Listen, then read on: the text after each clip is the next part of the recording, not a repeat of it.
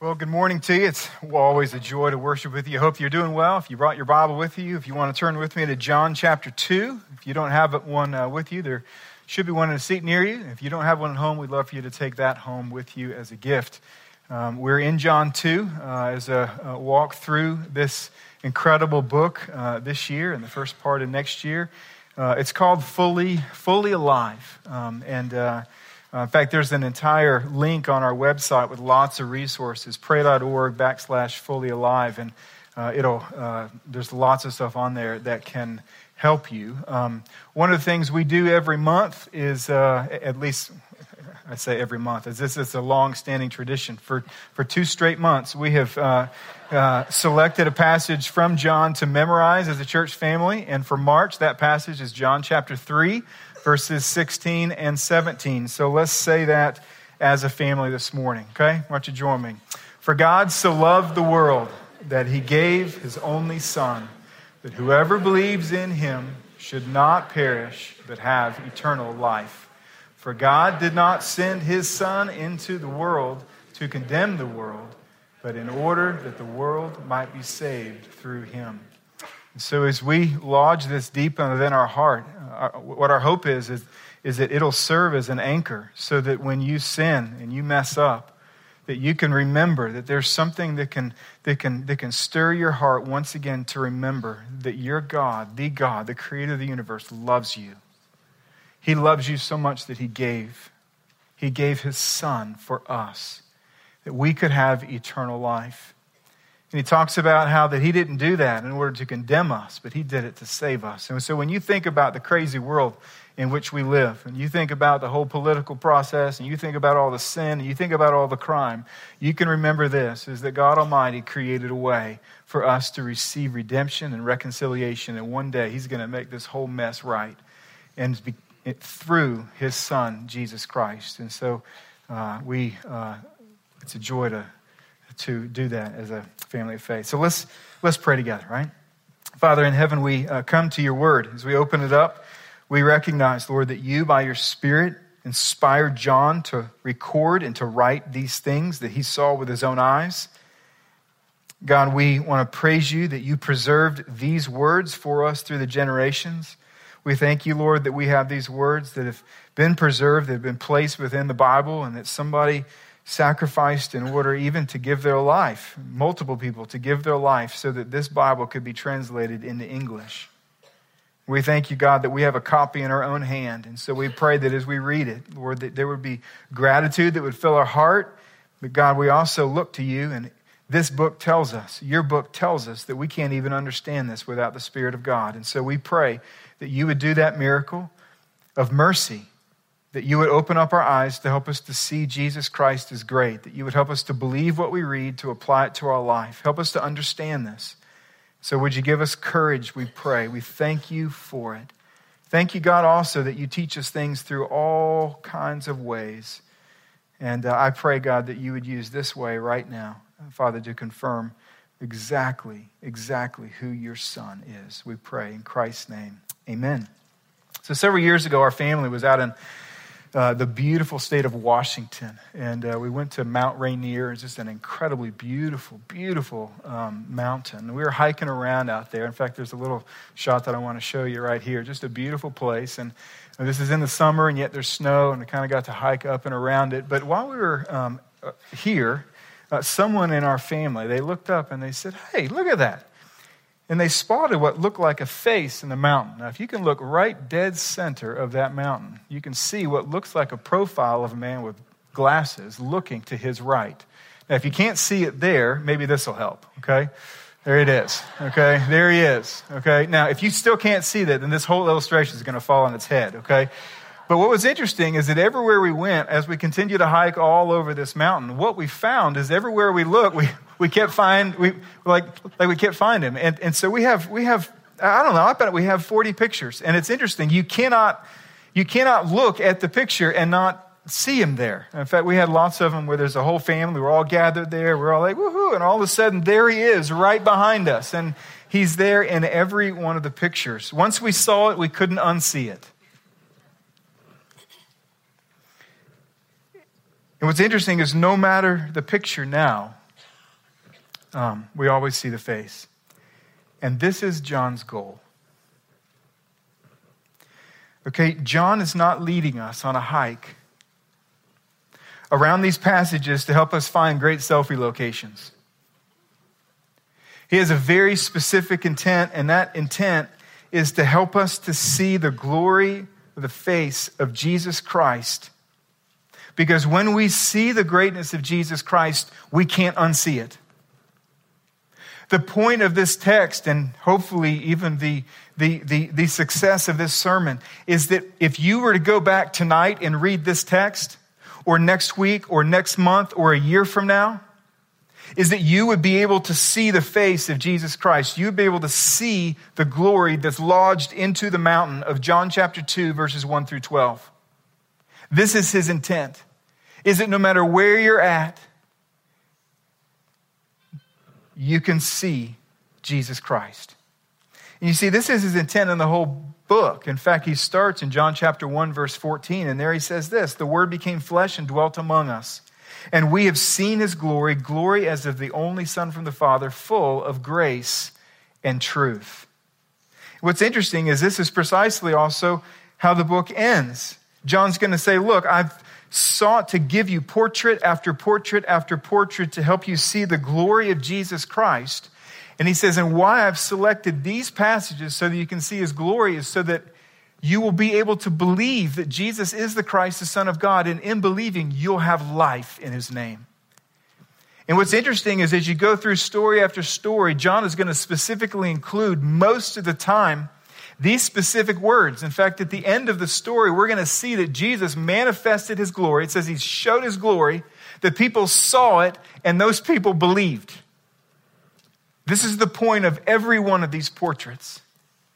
And so my plea to you is this, is do not get distracted by the surroundings in our text. Be on a lookout for the glory of Jesus that can literally cause grace and truth to stream into your life.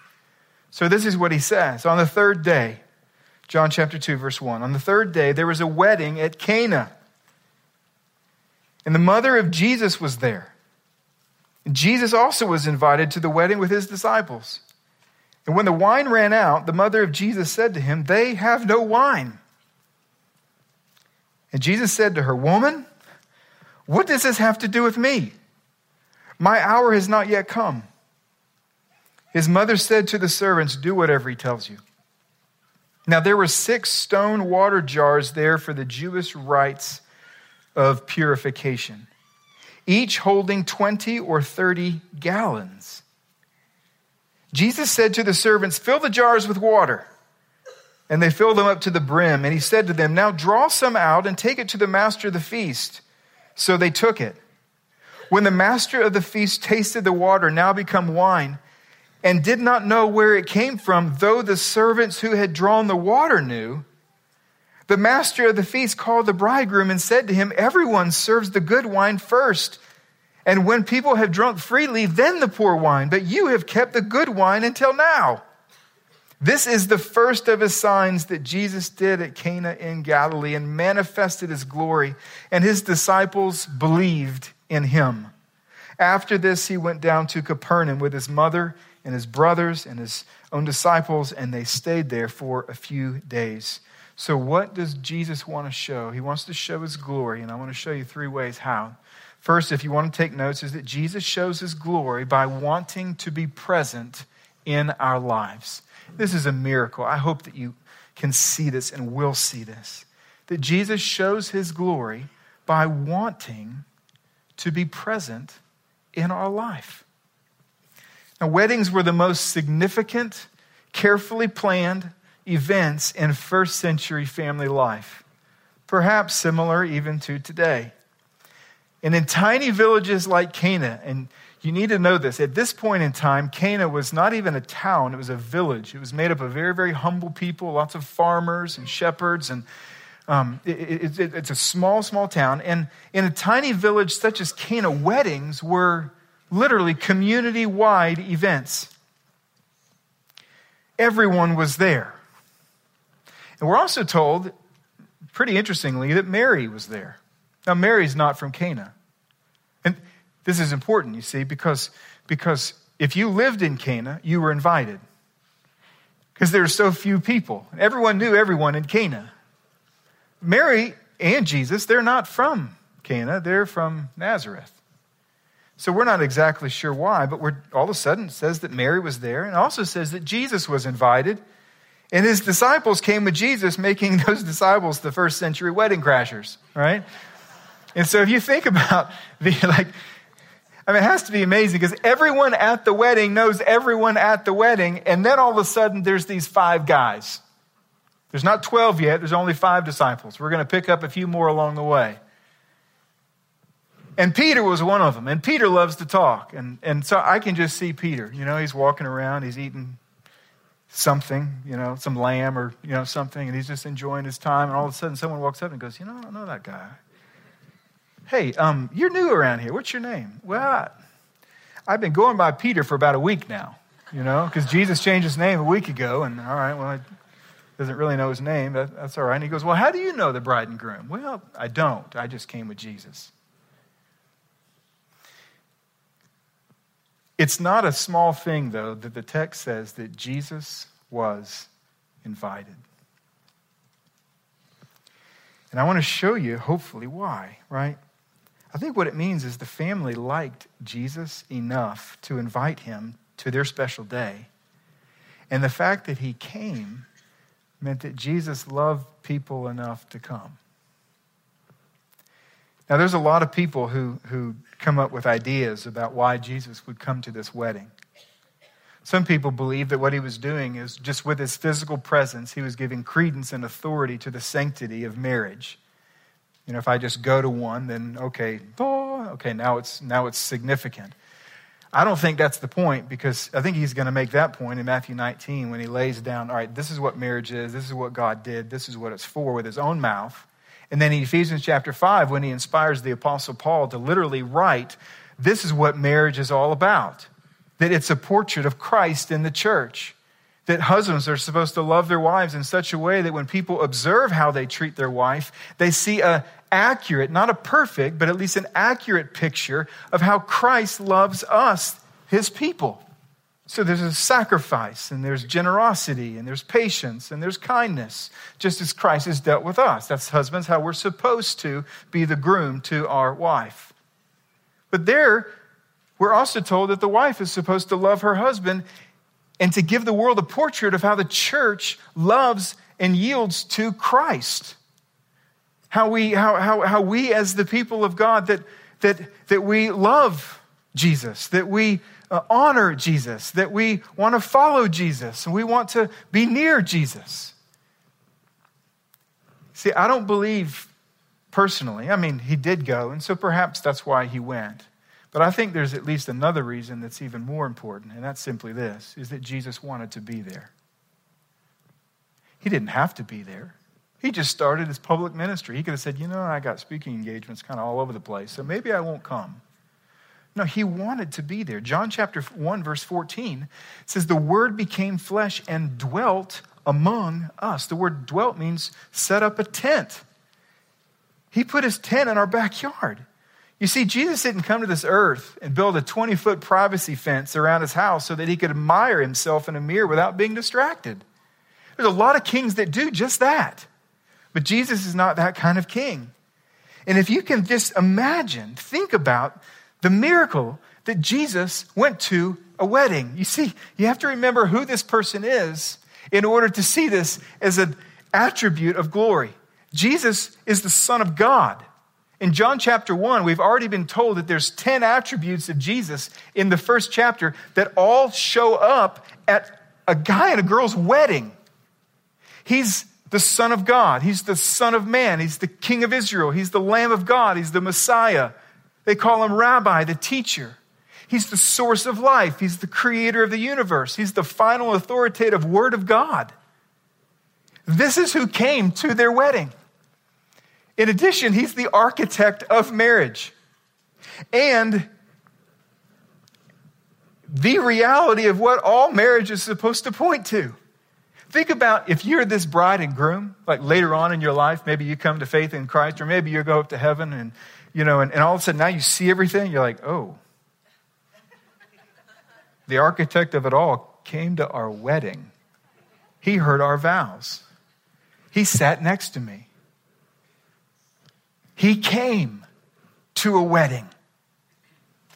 And I believe he did so because he wanted to dwell among us. He set up his tent in our yard. He walked on our streets. He attended our weddings so that we could see his glory and so that we could receive grace and truth. So in response to this truth that he wants to be involved in our life, the application is simply this, is let's make room in our day for Jesus.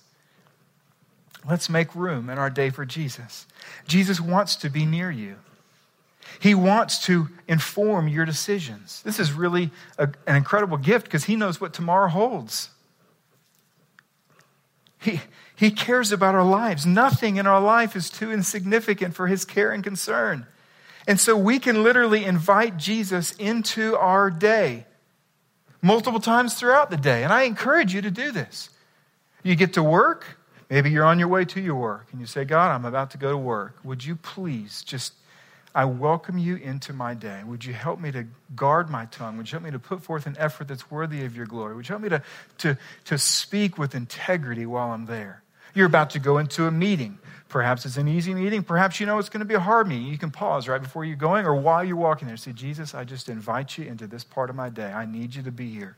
You're driving home and you know you have a spouse, husband or wife, or your kid's at home and all of a sudden you go, all right, I got 4 hours of needed energy right now. We got bedtime, we got meals, we got homework, we got this and this and this and this. God, I'm welcoming you. I'm inviting you. Would you come with me in this? And Jesus wants to be there. James 4:8 says, draw near to God and he will draw near to you. You see, this is glorious when you think that the creator, the authoritative Lord over heaven and earth wants to help you make your decisions, wants to come and be with you. This is available. And it's glorious. The second thing is this, is that Jesus shows his glory by setting his face to please his Father.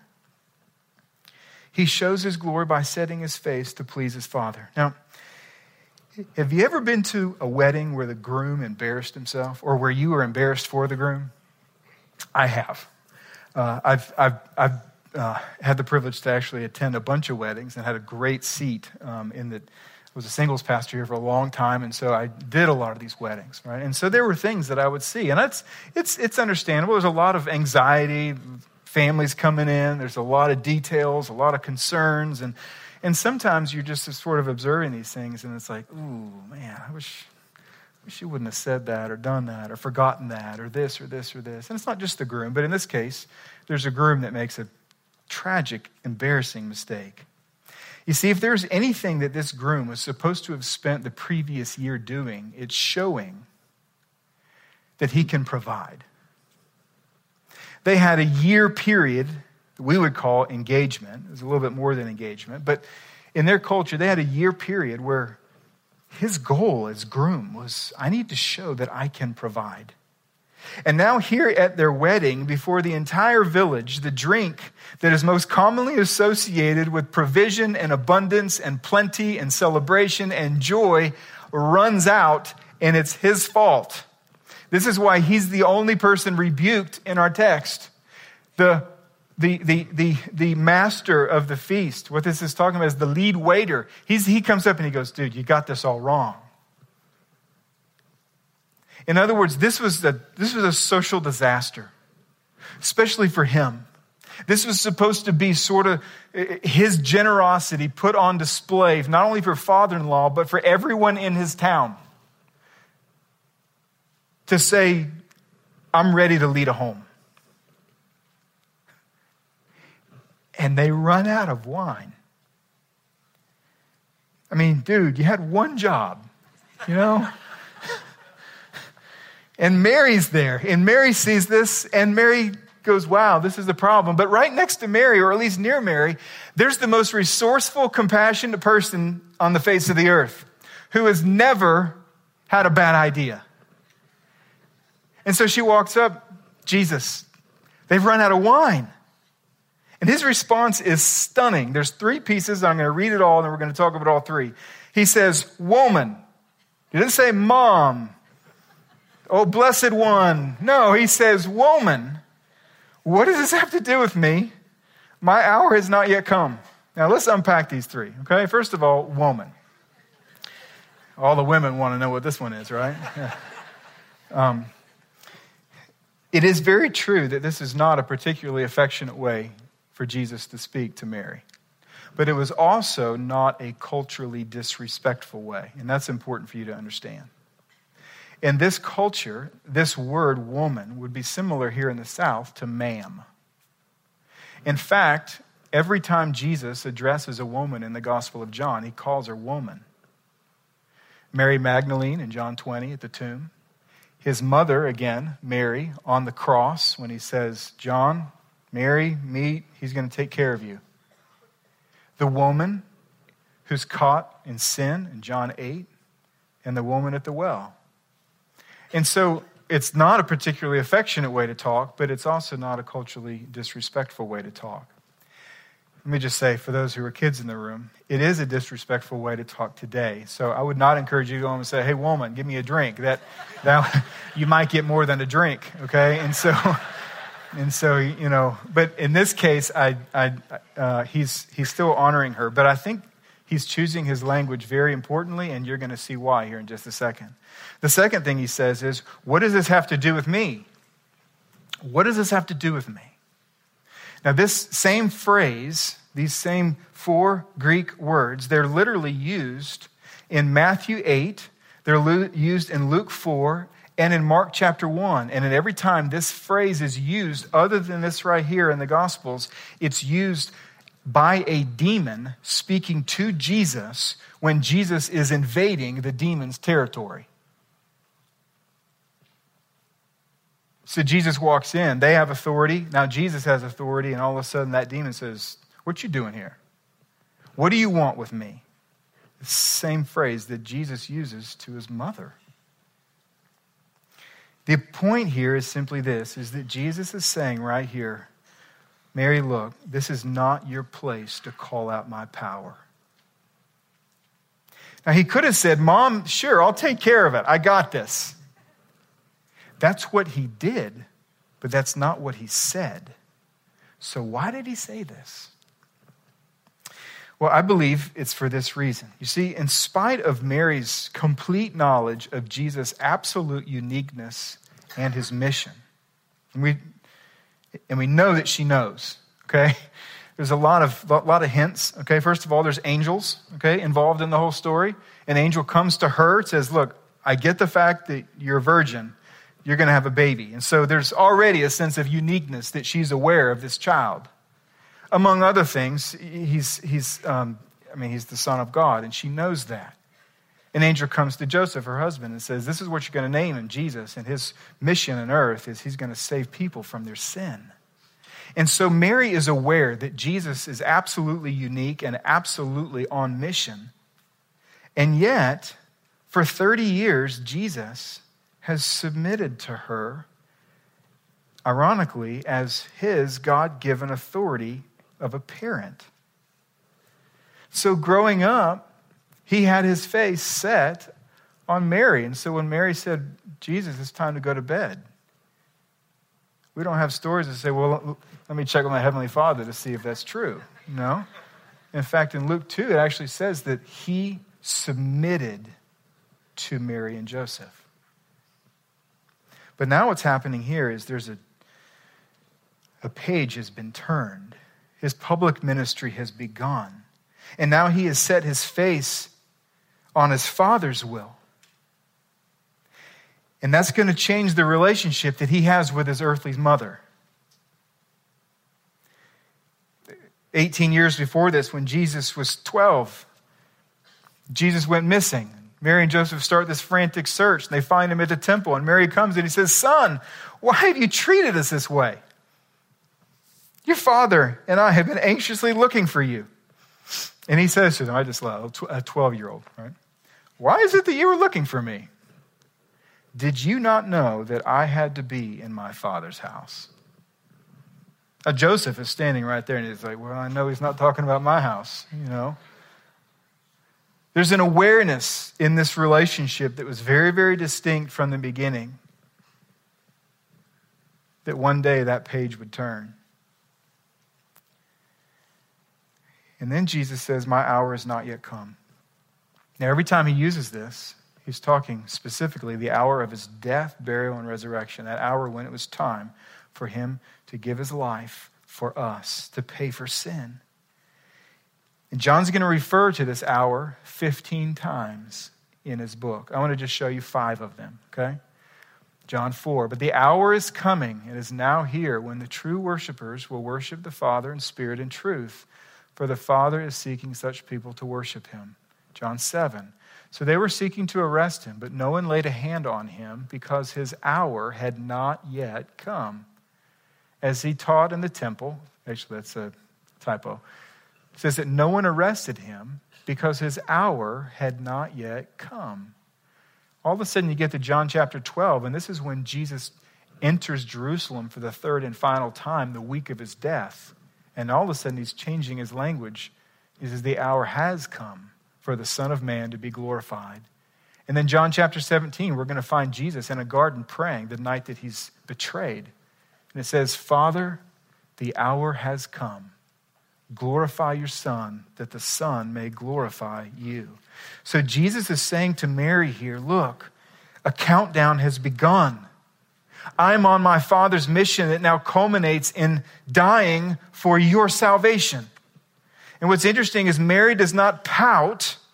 She knew this day would come. In fact, she needs this day to come. I mean, you think about it in Acts chapter 1, after Jesus dies and rises from the dead, we're told that the followers of Jesus who have seen the resurrected Christ, who have believing in him, who have received forgiveness of sins, they gather in a room, and you know who's there? Acts 1:14 says, Mary, the mother of Jesus, was there. Mary believed in the death and resurrection of Jesus Christ. And so in trust, she's not offended. She's not pouting when he's saying these things. She just says, all right, I don't understand, but servants, look, whatever he tells you to do, you do. So 2 points of application here on his glory to set his face to please his Father. First is this, is let's worship Jesus, who did set his face to save our soul. And I'm going to explain what this means. Jesus never got distracted. And you should be thankful that he never got distracted. John chapter 6, verse 38, Jesus says, I have come down from heaven not to do my own will, but the will of him who sent me. You see, unlike every single one of us, Jesus never excused his shortcomings by citing his good intentions. He didn't get back to heaven after failing to die and failing to rise and failing to reconcile and say, but God, I meant well. No, he set his face to honor his Father, to complete the task. So if you think about just all that had to take place in the heart of Jesus, he's in heaven, he's being worshiped, he's enjoying the unbroken fellowship that's been from eternity past with the Father and with the Spirit. And it says that Jesus set his face to take on flesh. He knew what it would cost, the humility, the condescension to take on a human body, to even start as a baby who needed someone to change his diaper. This is the Son of God, the creator of the universe. And there's no record of this in the Bible, but there was literally a point in time where the Father looked at the Son and the Son says, it's go time. And he set his face to come to the earth. And when he got here, he set his face to resist all forms of temptation. He says that he's been tempted in every way, just as all of us, yet he was without sin. He set his face to resist lust and pride and greed. And then we're told that there came a time when he literally set his face to the city of Jerusalem. 3 years from now, we're going to find that Literally, he says, guys, look, this is what's going to happen. We're going to Jerusalem. When I get to Jerusalem, the Son of Man is going to be arrested. He's going to be flogged and beaten. He's going to be crucified. He'll be buried, but he's going to rise from the dead. He's talking about himself. They say, no, let's not go. And he says, no, we're going. And in the text in Luke, it actually says that Jesus Christ says he's walking in front of the disciples to Jerusalem, to the cross. And you know what the disciples are doing? They're in back, maybe 10, 15 yards back, and they're arguing while they're going to the cross of who's the greatest disciple. So imagine just the irony of Jesus. He's got his face set on Jerusalem. He's aware of the sin 20 yards back that he's going to have to die for. And this Jesus kept walking.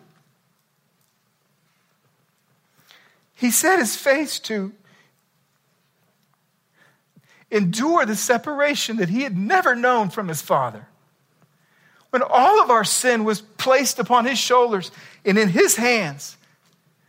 And then he set his face to allow nails to be put through his hands and feet. He could have said no, but he didn't. And then in power, Jesus rose from the dead. He rose. You see, Jesus did all this not to give us a second chance to try to get it right. He did all this to pay the penalty, absorb the wrath, to forgive our sin, and give us his righteousness so that it would be done forever. If you're a believer, he didn't die for you so that to give you a second chance to be good. He died to make you good forever. And for those who believe in Jesus Christ, he literally brings us into his family. Mark chapter 3, verses 32 and 35, Jesus is teaching with a bunch of people, and his mom and his brothers come up. So they come up to Jesus and say, hey, look, your mom and your brothers are here. They're outside. They're seeking you. It says that Jesus looks around at all the people sitting around, and this is what he says. Here are my mother and my brothers. For whoever does the will of God, he is my brother and my sister and my mother. You see, for those of us who trust Jesus Christ, he brings us into the family. And when you're in the family, you can run straight to Jesus. My boys know this. I have an office up on the 4th floor. To get to my office, you have to go through 2 doors. And Bev, right? She sits there. Her door's always open. Sometimes my door's not. You know what, though? Most people, they walk in, they stop at Bev, and they say, hey, is Brian there? Can I talk to him? You know what? My boys have never asked Bev, can I walk?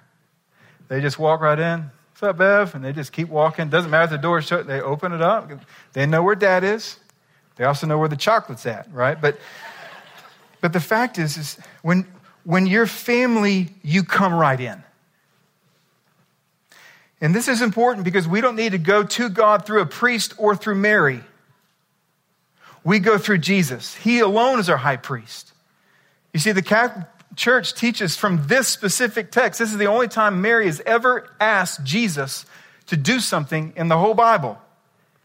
And the very foundation of praying to Mary comes from the fact that they believe that Jesus can't resist Mary's request, that even when he doesn't want to do a miracle, when Mary pleads, Jesus moves. And that's not what's happening here. What's happening here is he's saying, Mary, look, I love you. You've been a great mom, but I got to set my eyes now on the will of God. And the reason I have to do that is because you need a Savior, and everyone else does as well.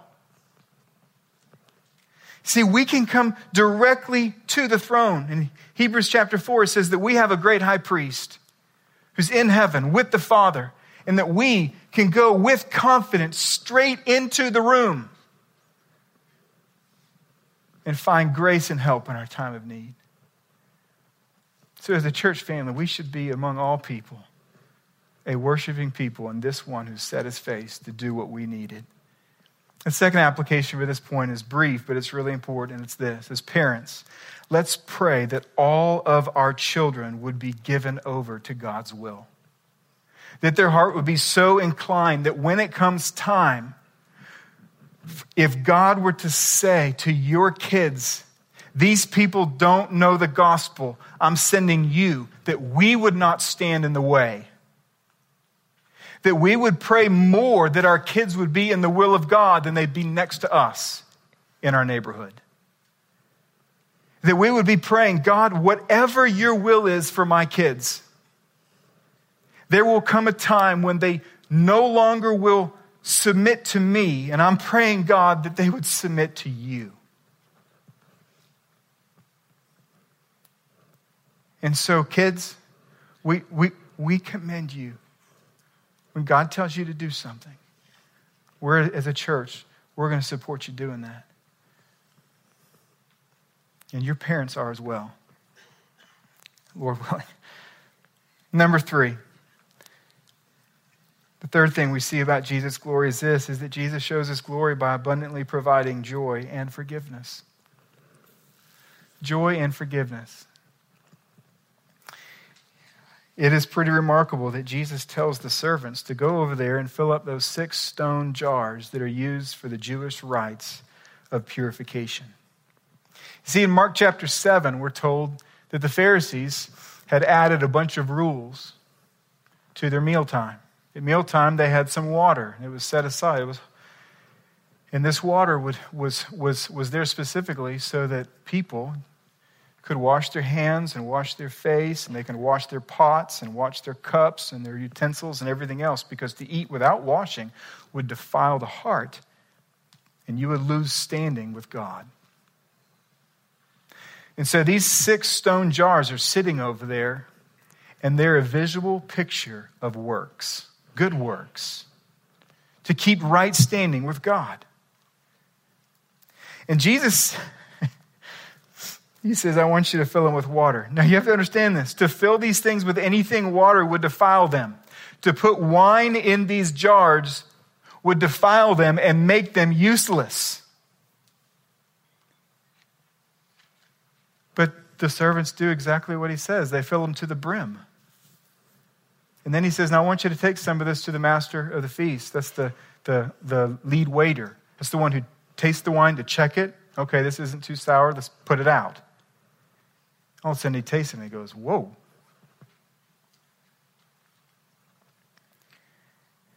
Because on the way, Jesus had turned all that water into wine. Now, how do you get wine? You need grapes. How do you get grapes? You need a vine. How do you get vines? You need seeds. How do you get seeds? You need more seeds and more vines, more grapes. What do you do when you put that vine in the ground? What do you need? Well, you need earth, dirt, you need sunlight, you need water. And what happens when all that culminates and you actually have a grape? It's not wine. No, what are you going to do? You got to crush it. You got to break it. And then you have to what's the word? Squeeze it, press it. No, that's not the word. Have to get the juice out of the grape, right? That's what I'm talking about. Oh, that's amazing. Strain it. That's the word. You got to strain it, right? And yet Jesus did all this, and he had no grapes, and no vines, and no seeds, and no sunlight, and no dirt, and no water, and there were no squeezing, no crushing, no straining. Jesus created wine out of nothing. And because that wine did not have to pass through the fallen dirt, that dirt that had been cursed because of our sin, it was like Garden of Eden kind of wine. It was perfect wine. Now, right about now, your ethical conviction on drinking may be leading you to root for me to come to your defense. Some of you say, man, authorize drinking right here, right now for all of us because Jesus made wine. And others of you are saying, no, wait, you please condemn it right now because drunkenness is sin. And this wine couldn't have been real wine. This was grape juice because it had no time to ferment. Let's just talk about what we know. First of all, we know it's real wine. Listen, Jesus has the power to make new things old. Adam and Eve, they didn't grow up as a baby. They got there on the scene already mature. So don't get too upset about, well, I didn't have time to ferment into real alcoholic wine. This was grape juice. No, it wasn't grape juice. This is wine. And we know that because even the master of the feast goes, whoa. He goes and rebukes the bridegroom and he says, dude, you don't get this right, all right? You start with the really good wine. And then when they kind of have the edge taken off, you can trick them and you can give them something that's not quite so valuable. You did it all wrong. So we know this was wine. We also know that God calls us to be men and women of self-control. Even for leaders within his church, deacons and elders, he says that these men are men of character. And one of the characteristics is they're not given over to much wine. But we also know that drunkenness is sin. But hear this real carefully. If the drink in this passage is what you take out of John chapter 2, you're simply looking at the wrong mountain. The application of this point is let's rejoice, for the wedding is coming. And I emphasize the wedding. You see, in John chapter 3, John the Baptist is going to tell us that Jesus is the final bridegroom. And that this bridegroom has the power to provide for how every other grooms, all the other grooms in the world, how they fall short. And isn't it true, grooms? We all fall short. Whether it's in our provision or whether it's in our care or whether it's with our speech, we all fall short. But this bridegroom, he's going to get everything right. See, the Bible begins with a wedding. Jesus' first miracle was at a wedding.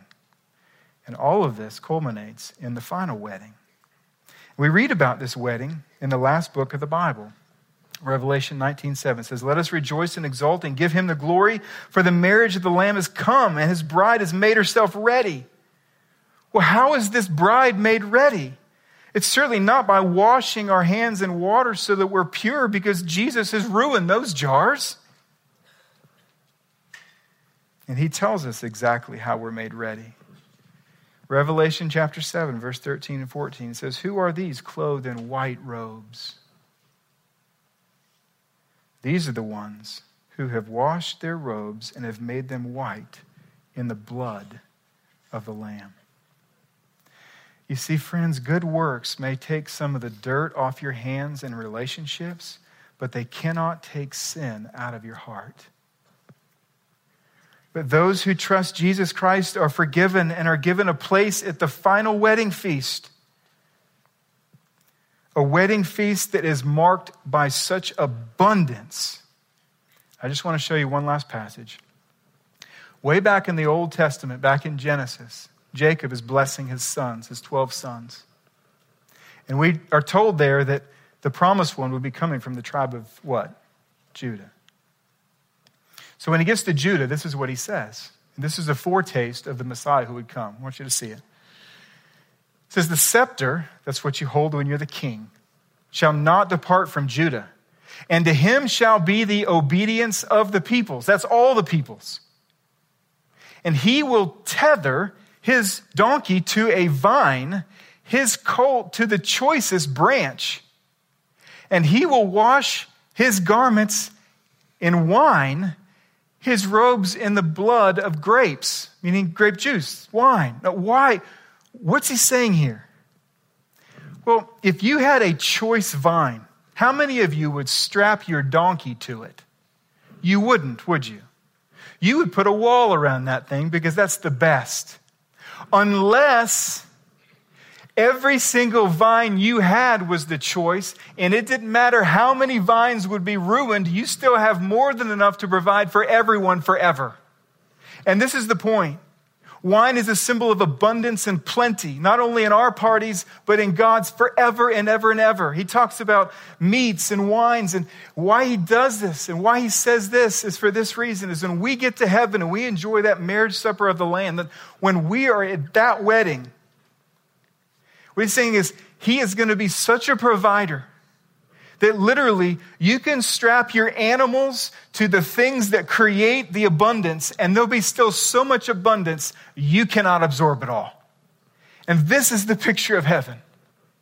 Perfection and abundance of forgiveness and grace and joy and thanksgiving.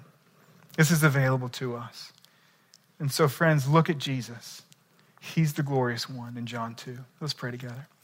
Father in heaven, we are grateful for your love for us, and we're grateful for this text that reminds us of your amazing sacrifice to set your face, to do what was needed, to reconcile and redeem us. And I pray for those who are here who maybe don't know Christ as Savior, that you would use this time, even as we play some music and just contemplate. God, would you call them to yourself?